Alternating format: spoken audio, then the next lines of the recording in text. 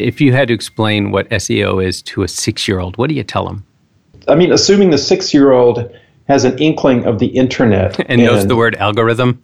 Sir, exactly.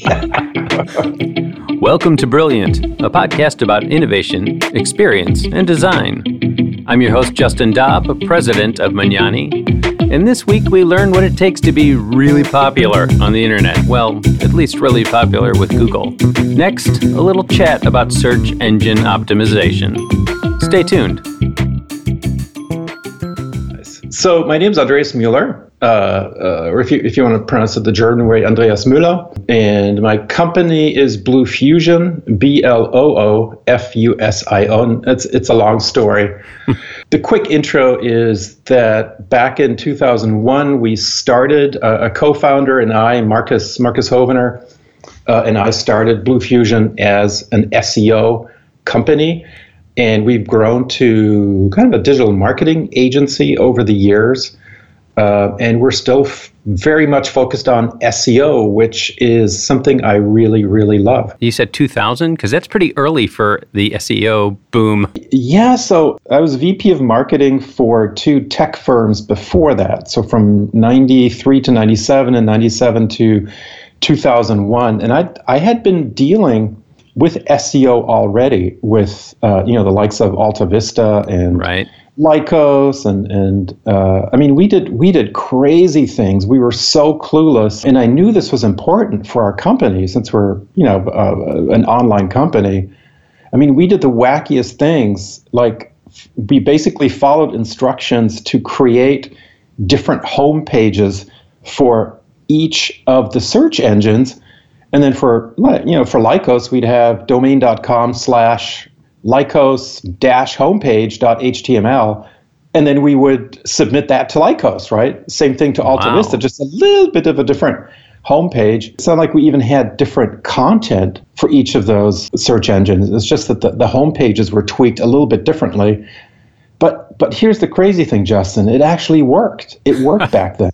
What was the rationale for that? Well, the rationale was just to optimize specifically according to what these search engines were looking for. And we knew that, research had been done or was being done every month. And there were certain recommendations like, you have to, homepage has to be this long. You have to have this many keywords. The title tag needs to look like this. Alt tags need to look like this. And so we just optimized according to that. And it was, it's something that today would be considered black hat, and back then it was just, hey, you either do this and you get rankings or you're stupid. Yeah, so in the early days, I mean, how did you find out about these strategies? I mean, obviously you couldn't Google. There was, so going way back to the kind of mid to late 80s, I got interested in the internet. I was working for a wine importer in San Francisco. And when things got boring, I actually installed a modem in my PC, and I ran a phone line. Like nobody knew about this, so hope nobody's listening. But nobody knew about this. But when things got really slow, I just logged into my Unix account. It was a shell account, so I could basically get into Unix and have shell access, which is kind of the green screen access to Unix. And I taught myself Unix because I wanted to be on, what back then was the internet, but it really had very little going on. And in the early days, I mean, this was crazy. There's a newsletter that came out every month, an email sent newsletter that gave you every single new website that had been added to the internet. And so you checked them out. It was so much fun. It was great. It was like having this marvelous address book to this beautiful, crazy, exciting world. And nobody else knew about this. And by understanding Unix, by being able to program to a certain extent, you would understand which tools to use, like Gopher or Telnet. You could use editing tools like VI. Obviously FTP, and you can just kind of get around the internet that way. One of my favorite finds was the Weather Underground, which was, I think it was located at the University of Michigan. And you could, I mean, as crazy as this sounds today, you could Telnet or Gopher or whatever interface you're using to their server, and you could find out temperatures and the weather of all these locations in the U.S. And it was just crazy, It's just amazing. Right on. So let's fast forward. I don't think I really was aware of SEO and as a mainstream thing until I'm trying to think 2008. I'm trying to remember when that was. I mean, when did this this become top of mind for most major corporations? From our perspective, really, the early 2000s were very interesting because VPs of marketing had heard about this, and so they were very interested.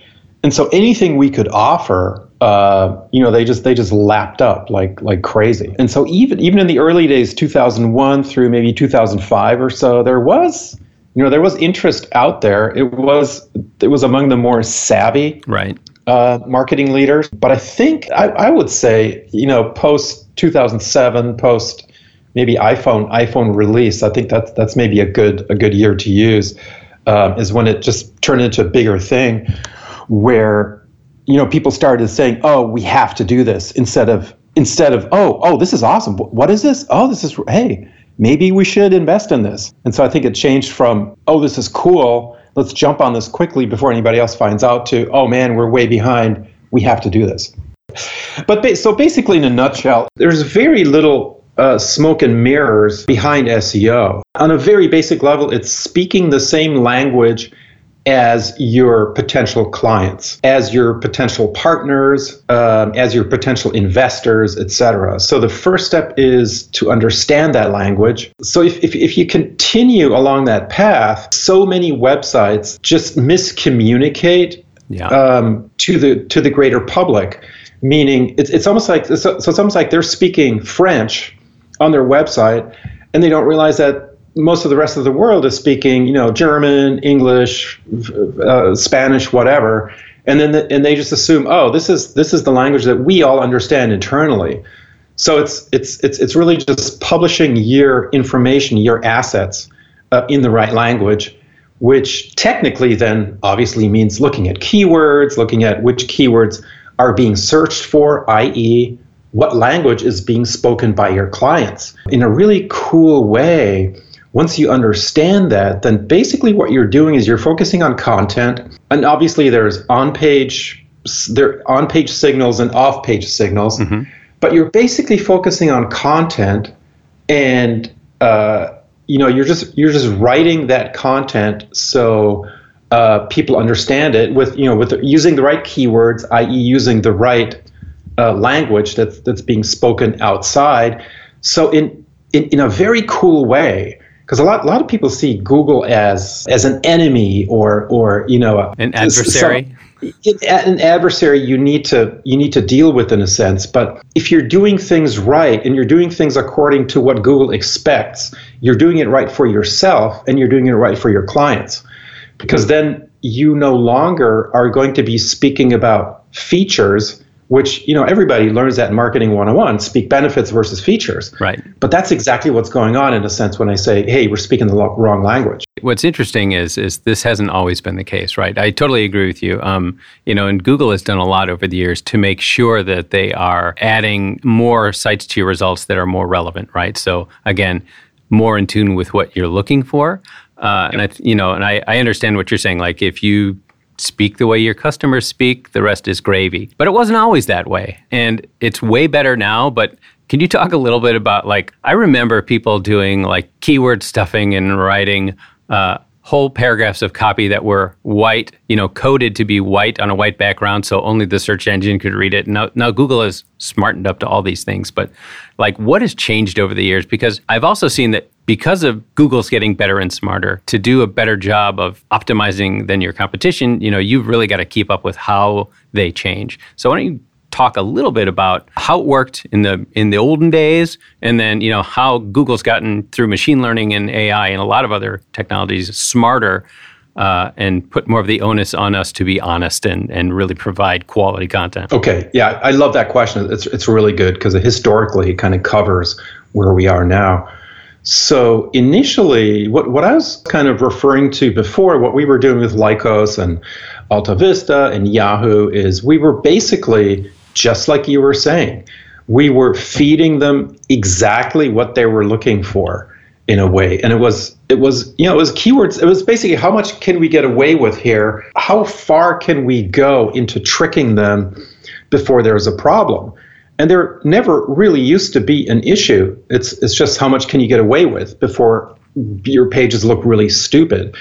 So what you're saying is that some of the examples were having white content on white background, and that content was just a bunch of junk. I mean, not junk keywords, but keywords that had maybe little to do with the actual content on the page. But you're just trying to cover as much territory as possible, and it worked. That's the insidious thing. Yeah. So what are the search engines going to say? Okay, well, you guys can cheat, but hey, just don't do it. Right. Clearly, you followed their wishes. You were going to end up way behind in your rankings. Right, because everyone really follows the money. Right, exactly. And I remember just being in a group. This was 90.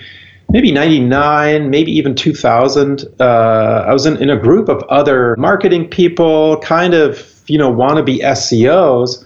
And we were just kind of trying to figure out, how far can we go? Like, what have you guys experimented with that didn't get you in trouble? Or that, I mean, it wasn't even the question of getting you in trouble. It was more the question of, like, how far can you go before your pages just look patently stupid? That's what we're trying to weigh.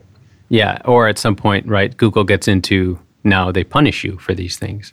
Exactly, which really wasn't happening back then. And so to kind of segue into what changed is Google started as a Stanford, it was Larry Page and Sergey Brin. It was a project that they were working on. It's called Backrub initially. Their radical departure from other search engines came precisely from that need. They were very dissatisfied with the way other search engines, like if you just populated a page with Britney Spears over and over, then everybody searching for Britney Spears would find this page with information that had nothing to do with Britney Spears on the first page, maybe as number 2 or number 3 or even number 1, and end up getting some traffic for it. And that really dissatisfied those two guys. And so they looked at a website and they said, okay, this website needs to be reviewed. It needs to be certified in a sense. So we can look at it with our algorithms. That's great. We're probably much more advanced than what else is out there.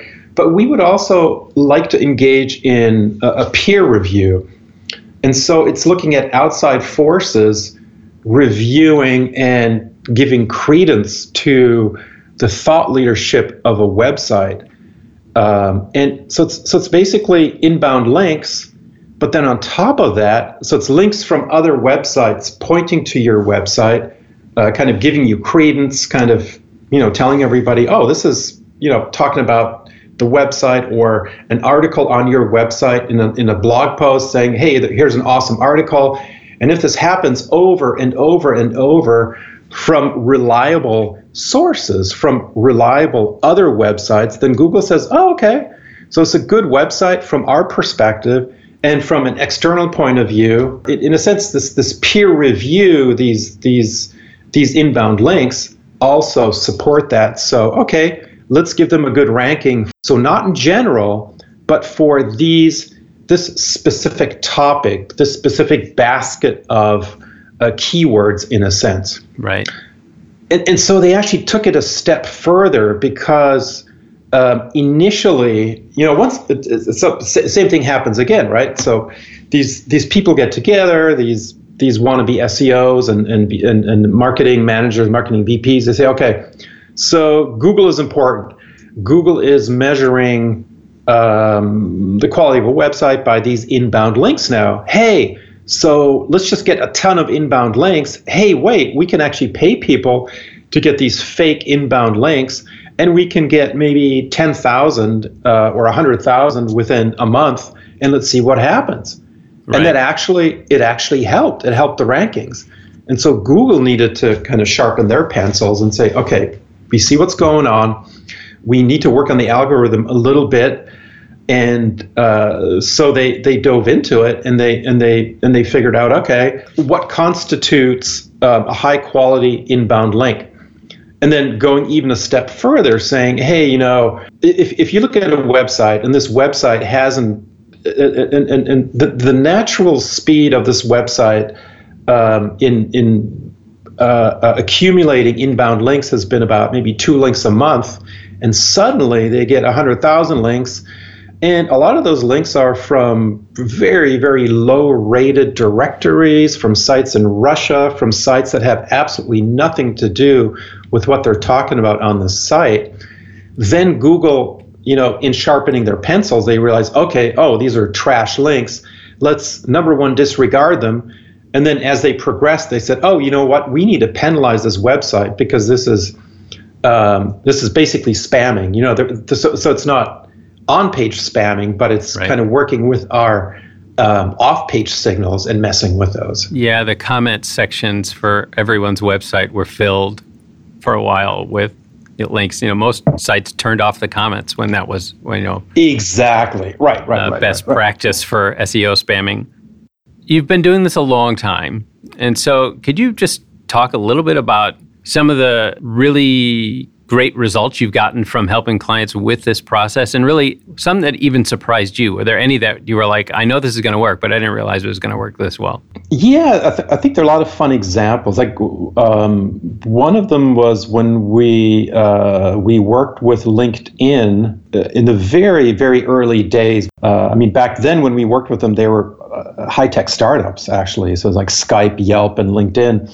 And with LinkedIn, it was really fun because so their issue was basically, hey, we want to rank for people's names, which I didn't get. There's no other service out there like that. And I was just thinking, so where's the ROI in that?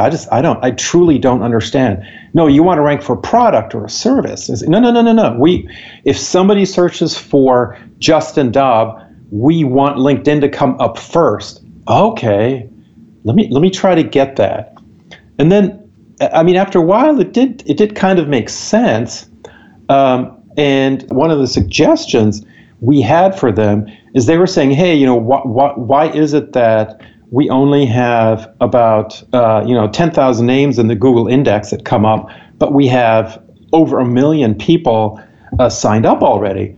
And so we said, this is really easy. This part is simple. It's because you're not publishing all that information to the web, because you're requiring people to sign in, to subscribe, then they log in. So all of this information is behind a login. Right.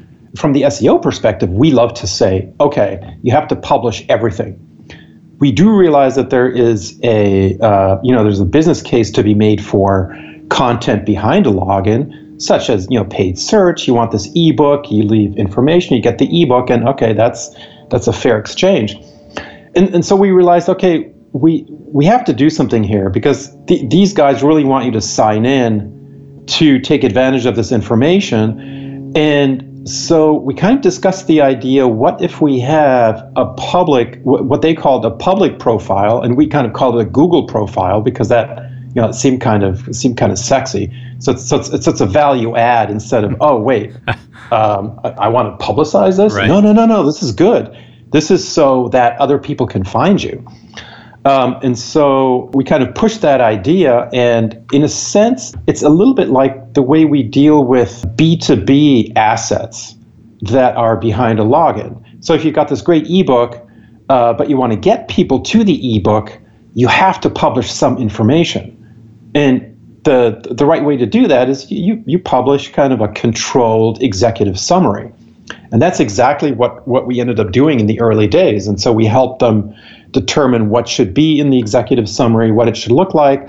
And then suddenly, you didn't just have 10,000 names, you had 1 million or 1 million plus names in the index. However, once you found it, then there was this kind of cross-sell or upsell CTA indicating, hey, sign up, and you can see even more, sign up as with your own profile, you can see even more connections within LinkedIn. Yeah, so you listen to the drug dealers, and you Gave them the first taste for free. You got it. There's a lot to be learned from these, let's call them the classical professions. A lot that can be applied to digital marketing. Yeah. Human nature doesn't change. Technology does, but human nature does not. Exactly. Yeah. I mean, so it's an interesting story, and there was much more to our engagement with LinkedIn, obviously, because then we had specific ideas of what the content should look like, what's the easiest way to feed that information to Google, so you're not overdoing it, and then, there's certain pages that maybe should be cleaned out from the index that you don't want to share with Google, but it was really, really fun. People ask me, what's the right kind of client for you to work with, i.e., what company size? So, I mean, there's a company size that makes sense. It's, 10, 15, maybe 20 million in annual revenue.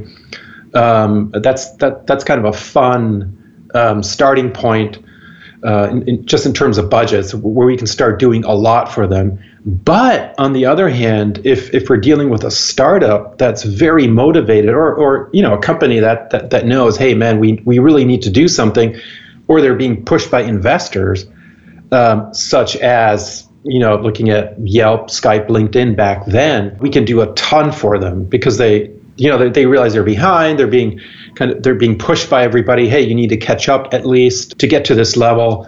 Do your best in 90 days, and we want to see some results. Then we can get a lot done, and then it's really, really, really fun to work with them. So you've talked a little bit about, on-page optimization that you can do and off-page. And by off-page, I'm assuming you're referring to, behind-the-scenes metadata, et cetera. Is there anything else that you're referring to when you say off-page? So on-page includes metadata. Okay. On-page really means what you can control yourself on your website. Okay. It's the content, and I guess the most important thing to understand with SEO, it's not just that you can say, we have an SEO problem here, let's fix it for $500. You just kind of tweak a few things, and then we can zip up and we can dominate the market. When I hear those kinds of expectations, I will say, okay, let's go to the SERP, or the search engine results page. Let's just type in one of your top product or solution queries.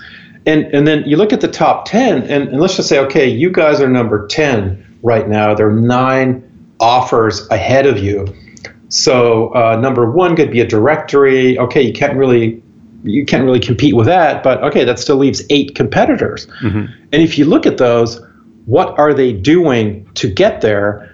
And by doing a little bit of research, it can turn a little bit snarky / fun, but you can say, okay, if you guys wanted to be number 1 for this keyword, looking at the competitive nature of where everybody else is, I think we could do that for maybe $5 million.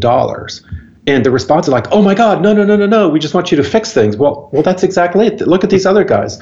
You are competing, or you think you're competing with Oracle, with Cisco, with Microsoft, with HP. There is no way we can, we can go against these guys. So let's be a little more creative. Let's look at some long tail keywords, for example. That's kind of the approach there. Sure. Now explain to our podcast listeners what you mean by long tail. Okay. So long tail is, so again, this is going back to the language that your potential clients are speaking. Let's say you're searching for a car, and you're just looking for a Toyota. So, oh yeah, I want to buy a Toyota. So you just type in Toyota.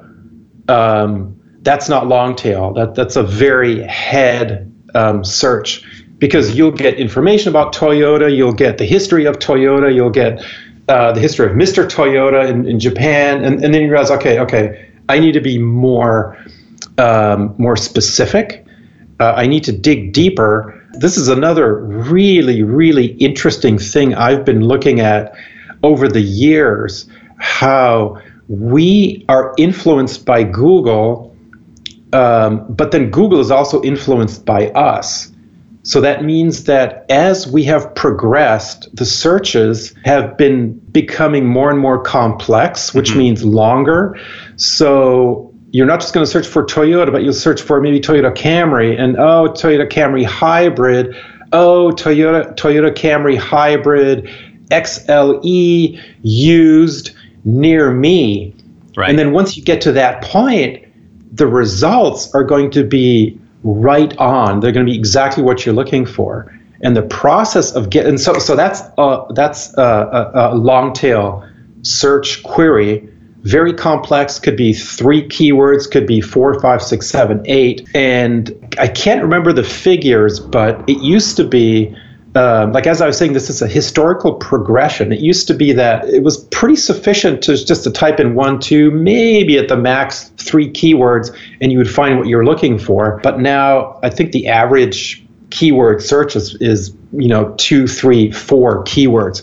So it's just becoming much more complex. So that's the long tail keyword explanation. Yeah. Although before, Justin, you had asked about the difference between on page and off page. Yeah. Yeah. So let me get back to that. See, obviously you can tell I love this stuff because I'm just blabbering on here.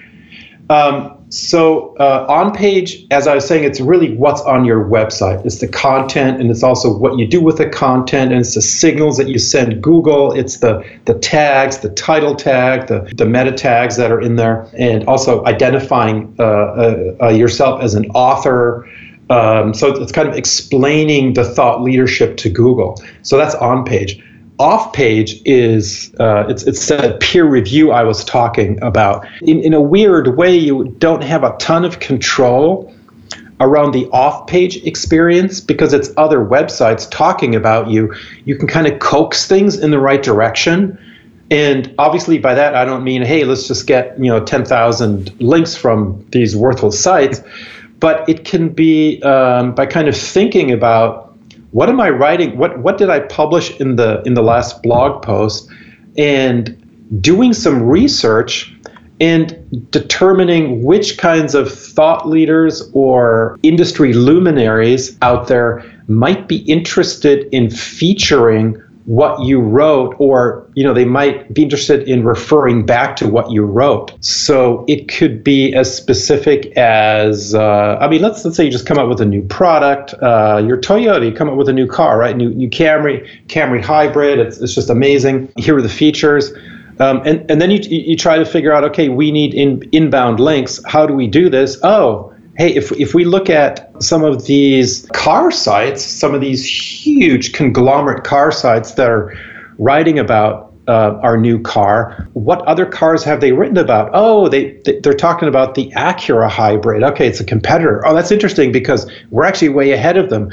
So you can contact that outlet, that website, and if you're very specific, and you basically say, hey, here are 4 reasons you guys should actually either review us and link back to our website, or you should link to this review that we have on Toyota.com because it seems like you guys are featuring hybrids more and more, and man, you'd be totally missing the boat if you didn't feature us. That's how you'll get a peer review, in a sense, from an external site.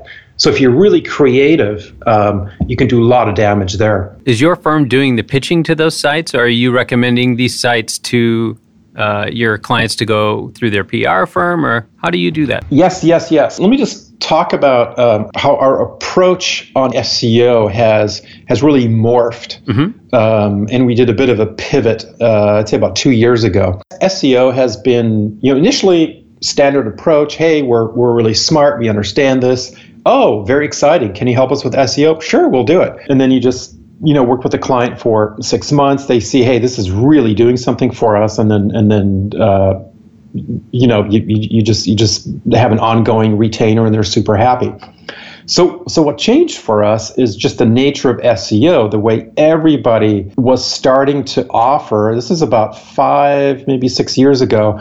Everybody was starting to offer SEO as a value add to what they were doing. Right. So, branding companies were offering them, and web designers, and whatever, because they knew that, especially web designers, they knew, hey, we're going to design a website, and the next question will be, hey, what about SEO? And instead of having to say, oh, you just have to look around and find somebody or recommend something, hey, we can do it. Right. And so what they ended up doing, unfortunately, is turning this into a commodity. So it's almost like saying, hey, you don't really need an architect. We can just build a house for you. And then we can figure out some blueprints and whatever you need, but it's couple of windows, couple of doors. It's nice. Yeah, exactly. So we really did a big pivot here because it was getting really difficult to dive into this as a marketing budget expense, basically. And the way we started looking at it is I was actually to a point where I said, okay, we're working on paid search, we're working on thought leadership, we're kind of doing content. And I almost, this is about 5-6 years ago, let's just drop SEO because it's driving me nuts. And so the pivot really meant looking at something that had the same excitement as SEO did in the early 2000s, which now is content. And content really equals SEO. So what we're doing is we are focused on content for websites, and that way we have two deliverables. We will work with content teams. We will work hand in hand, so we could be, we'll take 50% of the content. They'll take the other 50%. Obviously, we'll do the initial keyword research and figure out a editorial content calendar. Mm-hmm. And this is what totally sets this approach apart from, number one, the standard SEOs that apply best practices and then kind of walk away and let's hope it works in 6 or 12 or 24 months. And it's a real departure from kind of the classic content approach, the classic content strategy where you figure out what can we write internally and, okay, let's just publish a blog every month. Because when we start looking at these kinds of content strategies through an SEO perspective, through an SEO microscope, let's say, we notice that, okay, what you're doing is great, but in terms of ROI, it makes very little sense. You guys are doing a wonderful job publishing a 1,500-word blog every month. The level of content quality is very high.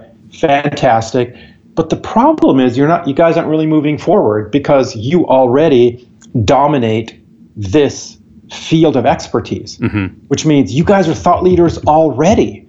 So look around and determine, what other areas you could publish on that makes sense for you. And so then the follow-up question is, so what should we focus on? We don't know. Oh, hey, we can tell you. We can actually work out a content editorial calendar for you with topics, i.e. keywords, that would make sense for you. And so let me get into a little bit of detail here.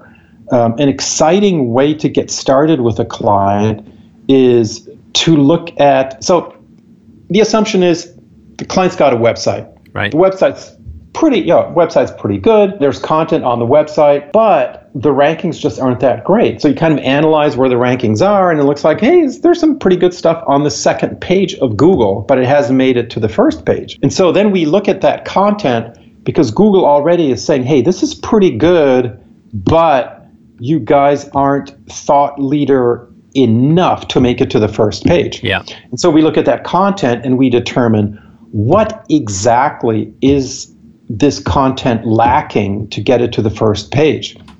And that's a determination. And this is where it gets really, really exciting. So this is obviously the content question. But we found the foundation for this is competitive intelligence, mm-hmm. and that's how we know. That's how we know each other from the CI world. So competitive intelligence, it's looking at what your competitors are doing, kind of taking us back to that perspective of, hey, what are those 9 slots doing ahead of you? or those 13 slots ahead of you that you need to do better so you can be on the first page. So it's a combination of competitive intelligence and also AI. And on the AI side, we can look at rankings. We can specifically look at rankings and deconstruct them and look at the rankings from a Google perspective. And so we can see, okay, so you're number 13, which means you're on page 2. Okay, so nobody will see you, but Google's taking you somewhat seriously. Let's look at page 1. Let's deconstruct what these other guys are doing. What are they doing in terms of signals? What are they doing in terms of page length? What are they doing in terms of, how often a keyword is mentioned, for example? And I'm not talking about keyword stuffing. Right. It's just, does the keyword come up a lot? Is it important for Google to kind of get those signals? And then with those two factors, so the competitive intelligence, the CI side, and the AI side, we can fairly easily help a client get some of those page 2 rankings to page 1. And that's really exciting. Yeah. Because then you're blowing away the content shops out there. They're just doing content, but they're not really measuring anything. And you're blowing away the SEOs who are saying, oh, yeah, you need to add more good content and you need to get more inbound links, and with a lot of strategy behind it. And this way we can say very specifically, okay, you guys have, right now you have a blog post that's 750 words. You need to increase that to at least 2,000 words. Well, why is that? Oh, because all of your competitors, and this is from Google's perspective, yep, all of your competitors have blogs on the first page that are at least, let's say, 1,900 words long. Oh, that's too long. Well, no, that's, hey, we're just telling you what Google is expecting. Right. We're deconstructing. We're in a sense we're interviewing Google. We're saying, hey, what do we need to do to get to the first page? Well, look at the length of the blog, and then determining other signals and a bunch of other stuff. But combining CI with AI kind of gets us this amazing way to really add ROI onto content. Yeah, that's pretty fascinating. Could you talk a little bit about the tools you use to do that? Because, this is where I'm out of my element, right? We really don't do SEO, which I'm sure you're glad about.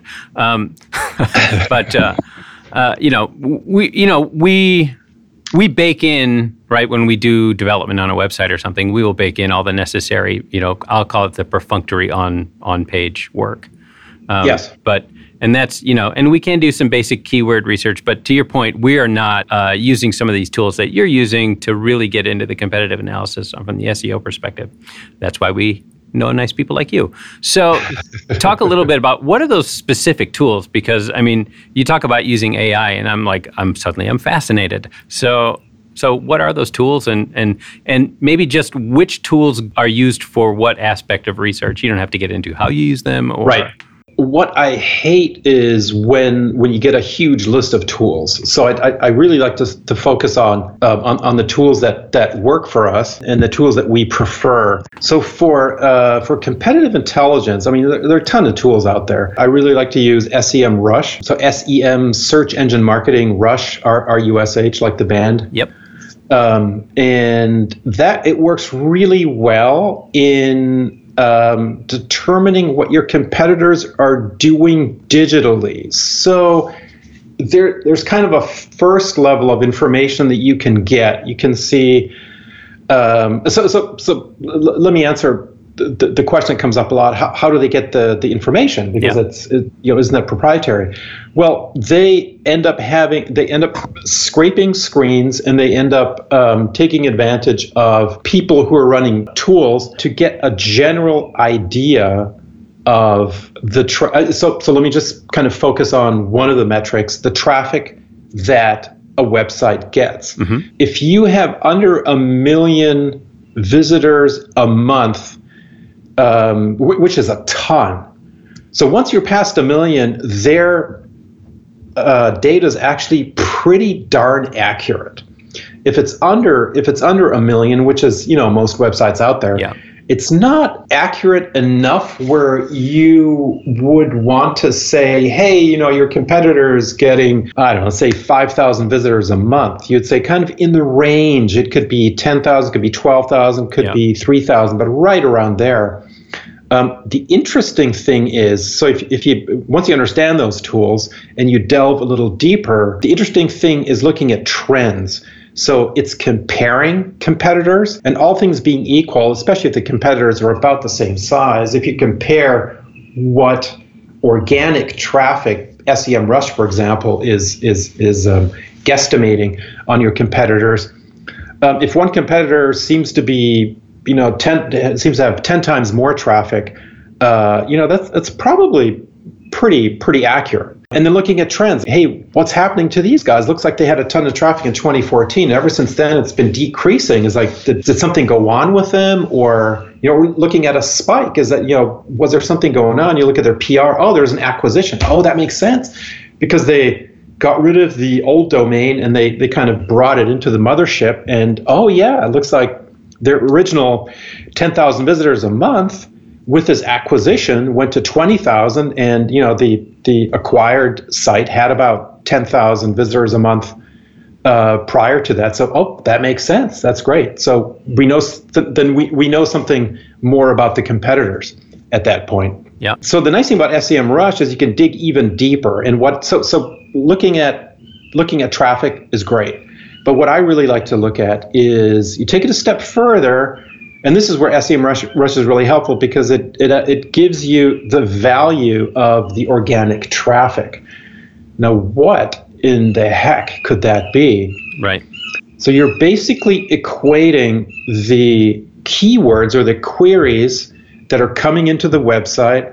You're looking at those keywords and you're saying, what's the value of that keyword if I had to pay for it out of my own pocket? Mm-hmm. And the way I like to justify or explain that to to a prospect is, hey, so looking at your website, for example, you guys are getting 10,000 visitors a month. SEMrush is equating that with about, let's say, just for simplicity, $1 a click. So your traffic is worth $10,000. Okay. Right. If your website got delisted, penalized, or if you just closed it down and you decided, oh man, we still need those leads, what do we have to do? And you went to Google AdWords, you would have to pay $10,000 a month to get at least that kind of traffic. Right. And so to me, it's fascinating, Justin, because then you can say, oh, look at your competitors. Your traffic is worth $10,000 a month, but look at this other competitor, their traffic is worth $500,000, like $500,000 a month. Oh no, that can't be. Like, no. Here, look, look at this. This is what they're doing.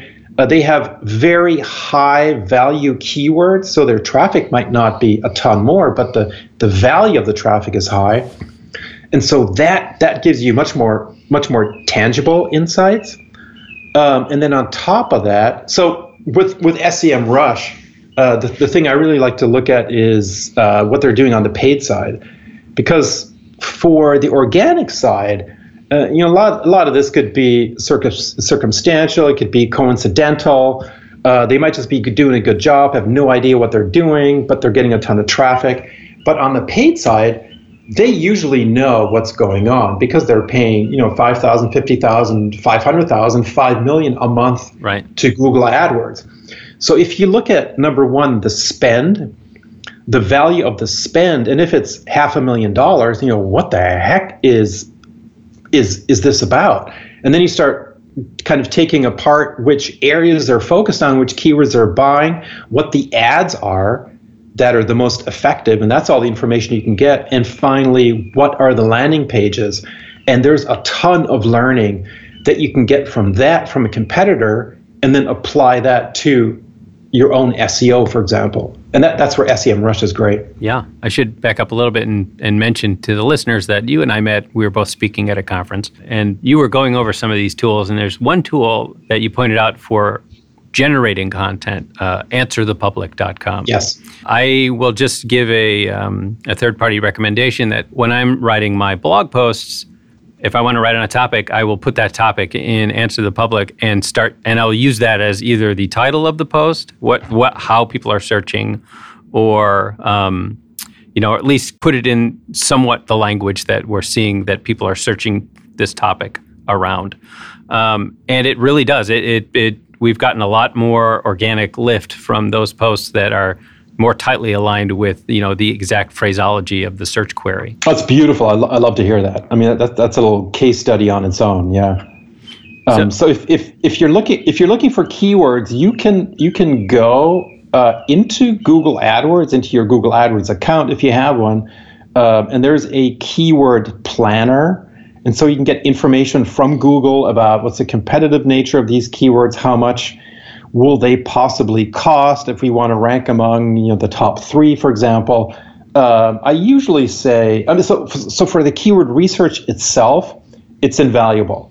Yeah. Because you can expand, you can take a head, so applying the learning from 40 minutes ago, you can apply a head keyword and you can get all these wonderful long tail keywords. And this is just using the AdWords tool. Yep.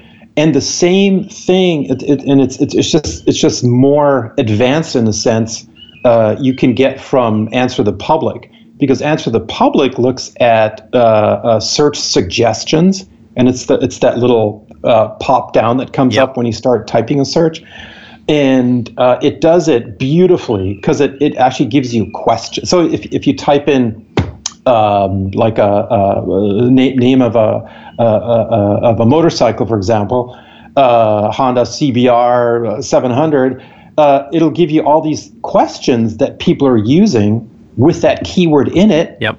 And so with those questions, I mean, like you were saying, you could populate a blog post, or you could take every single question and make an FAQ out of that. Right. Because this is really the language that people are speaking. These are the questions that are coming up. Oh man, let's just answer all the questions. Yeah, it's an amusing tool. I'll leave it. I won't spoil it. I won't spoil it for people. Yes.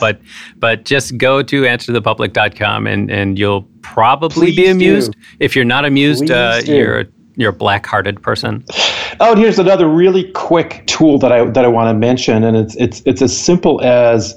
It's the Google Advanced Search Operators. And so all you need to do is, go to google.com. It's simplest this way. Just go to google.com, and in the input field, if you're looking at a competitor, so you're looking at a competitor site and you're just wondering, how big is the site? Is it 10 pages? Is it 100 pages? Is it 10,000 pages? Yep. Just type in site : SITE : no space. And so domain.com, whatever acme.com, no spaces, hit enter, and it'll give you, so this is from Google's perspective. This is very, very interesting.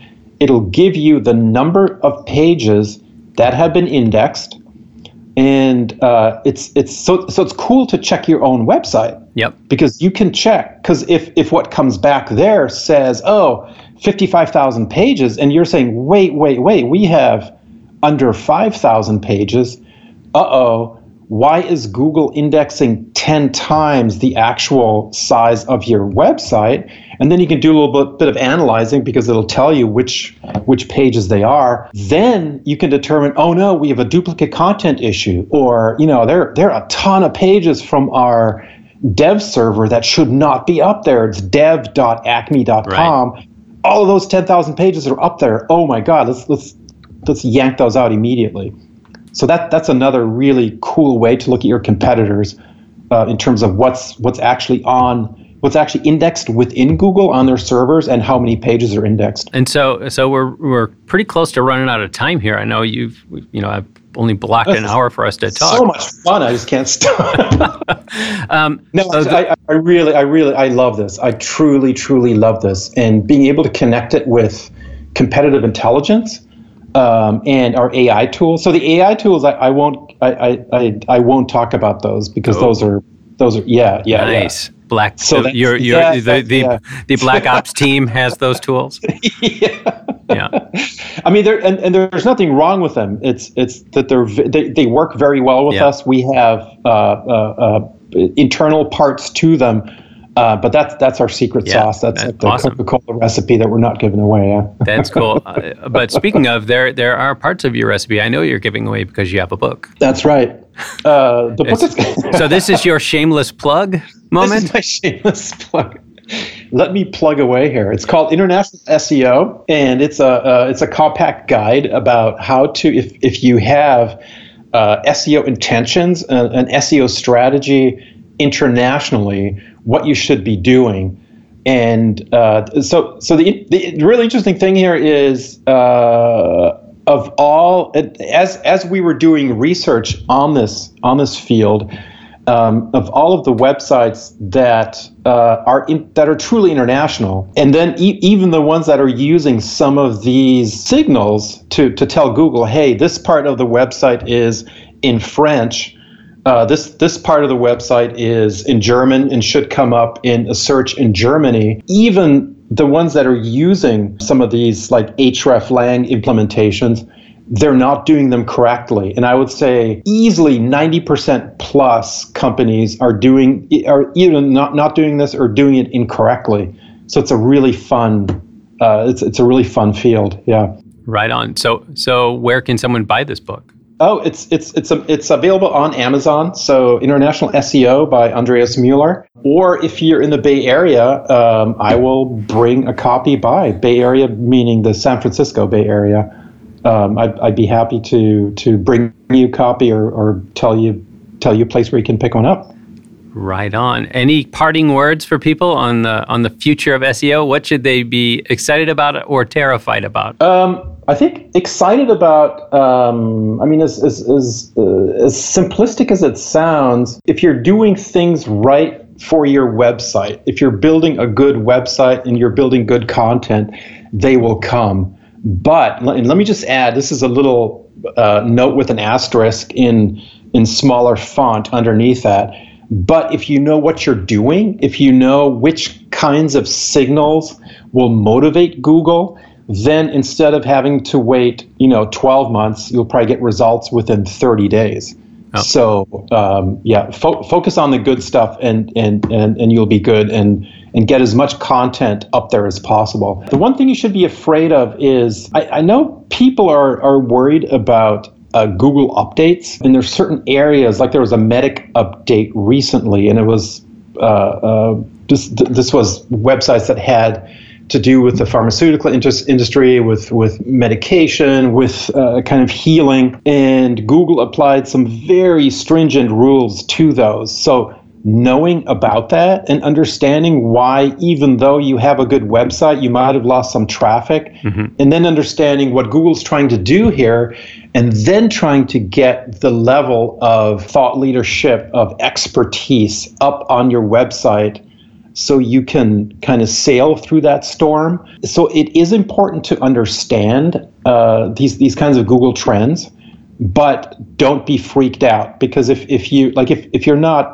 applying any black hat measures on your website, like cloaking, things like that, showing content that you want Google to see, but you don't want the visitor to see, then you should be golden. Well, thank you so much for joining me on the podcast today. This was a blast. Thank you, Justin. Hopefully, I will be speaking near you again at a conference soon. Okay. Thanks, Justin.